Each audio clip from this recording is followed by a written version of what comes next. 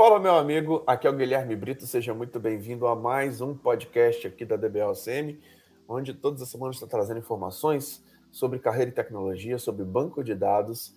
E nesse vídeo de hoje eu quero fazer um bate-papo aqui com o Thiago para a gente poder responder uma dúvida de aluno sobre o que é um dispatcher. Teve uma dúvida aqui se realmente deveríamos considerar WebLogic, Tomcat como um dispatcher. A gente vai estar respondendo um pouquinho sobre esse tema de hoje, que é um tema da prova de certificação, um tema importantíssimo dentro da arquitetura do Oracle Database para que você consiga realmente dominar esses elementos. Estou com o Thiago aqui na área. Tudo bom, Thiago? Bom dia, Guilherme. Tudo bem? Por aqui tudo certo, meu irmão. E vamos lá falar um pouquinho sobre a arquitetura do Oracle, né? Querendo ou não, dispatcher é um tema importante, um tema essencial e que está dentro do tema do Oracle Net, né, cara? E acredito que tem uma introdução muito boa que a gente pode fazer aí. Primeiro falando sobre as formas de você se conectar ali dentro do Oracle, né? Isso. Fala um pouquinho sobre isso.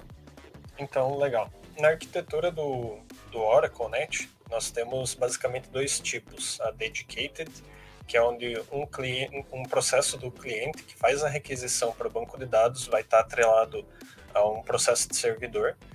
E você tem a outra arquitetura, que é a Shared Server, onde esse processo do cliente ele faz a requisição e ele entra numa fila onde existem vários processos do banco de dados, né, trabalhando com essa fila de requisições, e assim que o processo finaliza uma dessas requisições, ele pega a próxima da fila.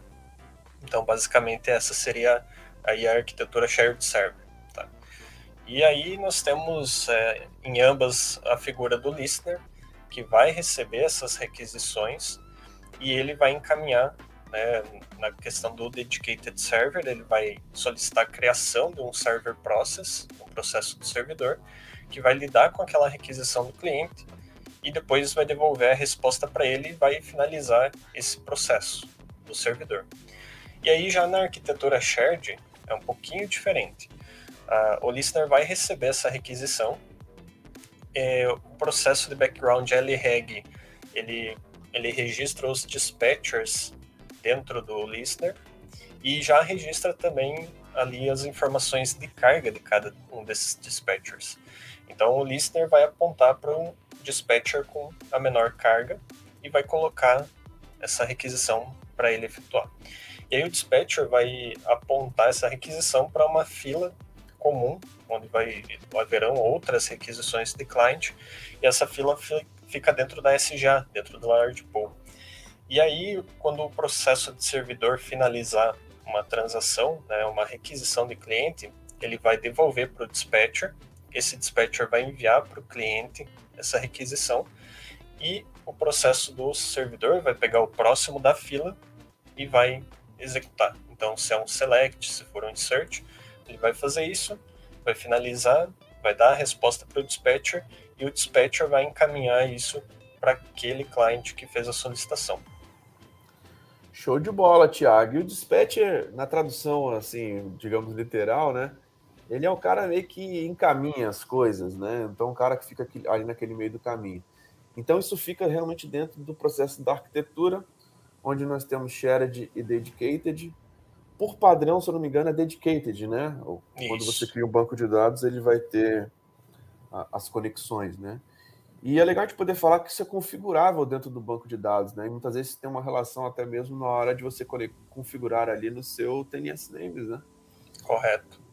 Você então faz toda essa configuração ali também dentro.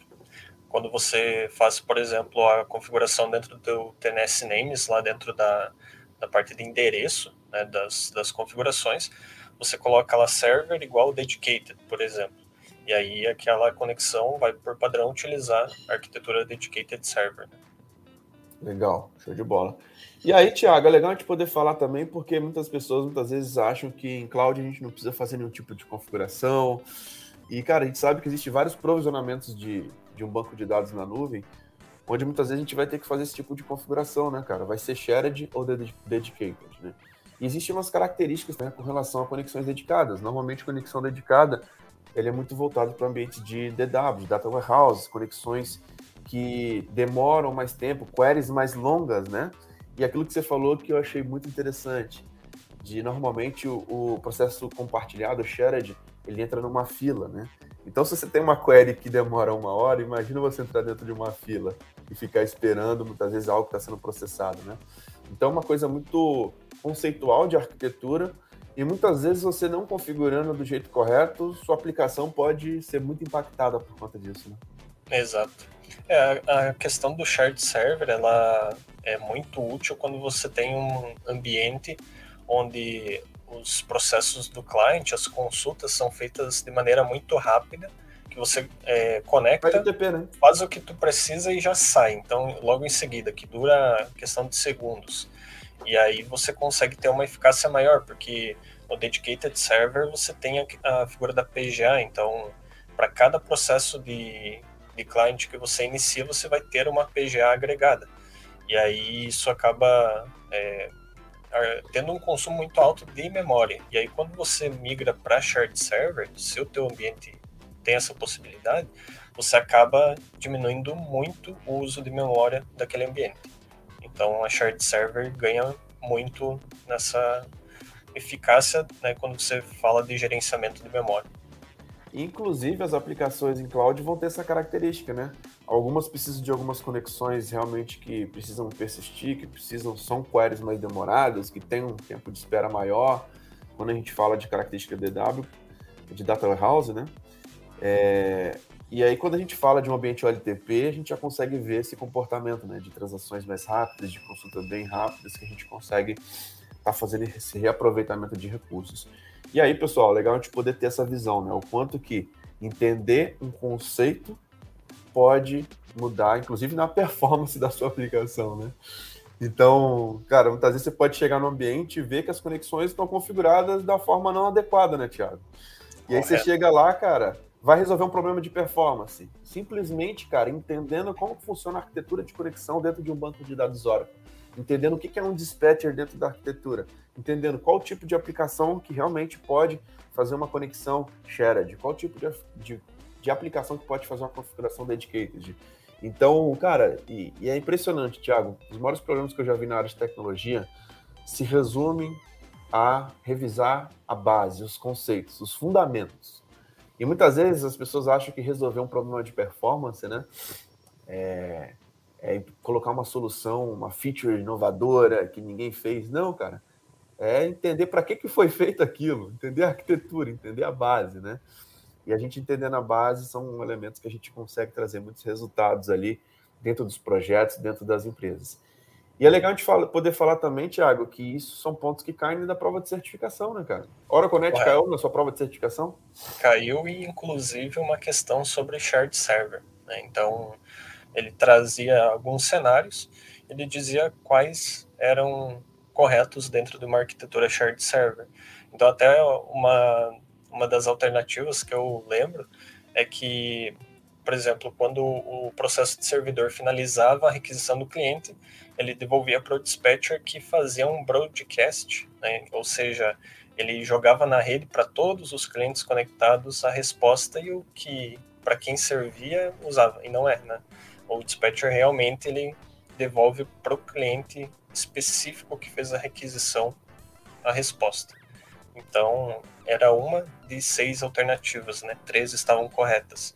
Então, até na aula de resolução de simulados, que nós fazemos aí semanalmente, eu abordei essa questão, realmente explicando no detalhe essa questão da prova 082 aí. E é legal de poder falar sobre isso, Thiago. Para quem não faz parte ainda da mentoria e está vendo esse replay, na mentoria a gente tem um grupo de WhatsApp que a gente dá suporte, a gente tem sessões de resolução dos simulados todas as semanas. Então a gente consegue trazer esses elementos semanalmente dentro do nosso grupo de mentoria, tá? E lá a gente consegue revisar tópicos da prova de certificação, a gente consegue realmente aprofundar bastante sobre esses elementos da arquitetura e como que vocês podem realmente dominar a arquitetura do Oracle Database. Eu acho que o grande problema é as pessoas enxergam o banco de dados Oracle como se fosse uma caixa preta, por não entender os conceitos, por não entender os fundamentos. Quando a gente tem os fundamentos, tudo fica muito mais fácil. E aí, Thiago, a dúvida do nosso aluno que fez a gente fazer esse podcast, cara, é a seguinte: Dispatcher, poderíamos considerar exemplos WebLogic e Tomcat? Aí nós não podemos considerar, né? Esses que ele citou são mais relacionados a servidores de aplicação, né? E quando a gente está falando de dispatcher, ele realmente é uma estrutura que está dentro do Oracle Net, né? Da arquitetura do Oracle Net e especificamente dentro da Shared Server. Então, na Dedicated ele não tem essa figura, né? E realmente ela é exclusiva do Shared Server. Show de bola. Muito bom, Thiago. Respondido aí. E, pessoal, esse é o nosso objetivo, trazer aqui realmente temas que fazem parte dessa arquitetura do Oracle, vocês entenderem aí alguns conceitos que caem na prova de certificação, conceitos que podem ser fundamentais ali dentro de uma aplicação que utiliza banco de dados Oracle. Esse conceito é muito importante, inclusive, como requisito da aplicação. Muitas vezes o fornecedor da aplicação ele já traz, a conexão desse módulo, desse serviço específico pode ser shared, esse aqui tem que ser dedicado. Então, muitas vezes, até mesmo para quem está na área de desenvolvimento, conhecer o banco de dados Oracle é fundamental para você entender quais as melhores formas de você configurar o banco de dados Oracle para a sua aplicação, os pré-requisitos da sua aplicação, para que você tenha melhor performance, tenha um consumo melhor de memória dentro do banco de dados. E, querendo ou não, se você configura o seu banco de dados de forma errada para a sua aplicação, você vai ter problema de performance, sua aplicação vai ser muito impactada. Então, o banco de dados é um elemento chave, inclusive, para as aplicações. Tiago, mais alguma consideração aí, cara, sobre dispatcher no Oracle Database? Não, só complementar o que você falou, né, Guilherme? A questão de você entender o básico realmente, muitas vezes ele passa batido, né? Então, você tem que fazer o básico bem feito, que aí vários problemas que você tem até no dia a dia como DBA você consegue solucionar às vezes com detalhes, né? Que a maioria dos casos você acaba pensando já lá na frente quando o problema está no básico. Muito bom, muito bom. Tiago, obrigado aí, cara. Muito bom a gente estar fazendo esse bate-bola aí para você mostrar um pouquinho aí do que a gente discute lá dentro da mentoria, do que a gente discute nas nossas sessões lá de revisão dos simulados da certificação da OCP. Pessoal, esse é um tema que cai na prova da OCP.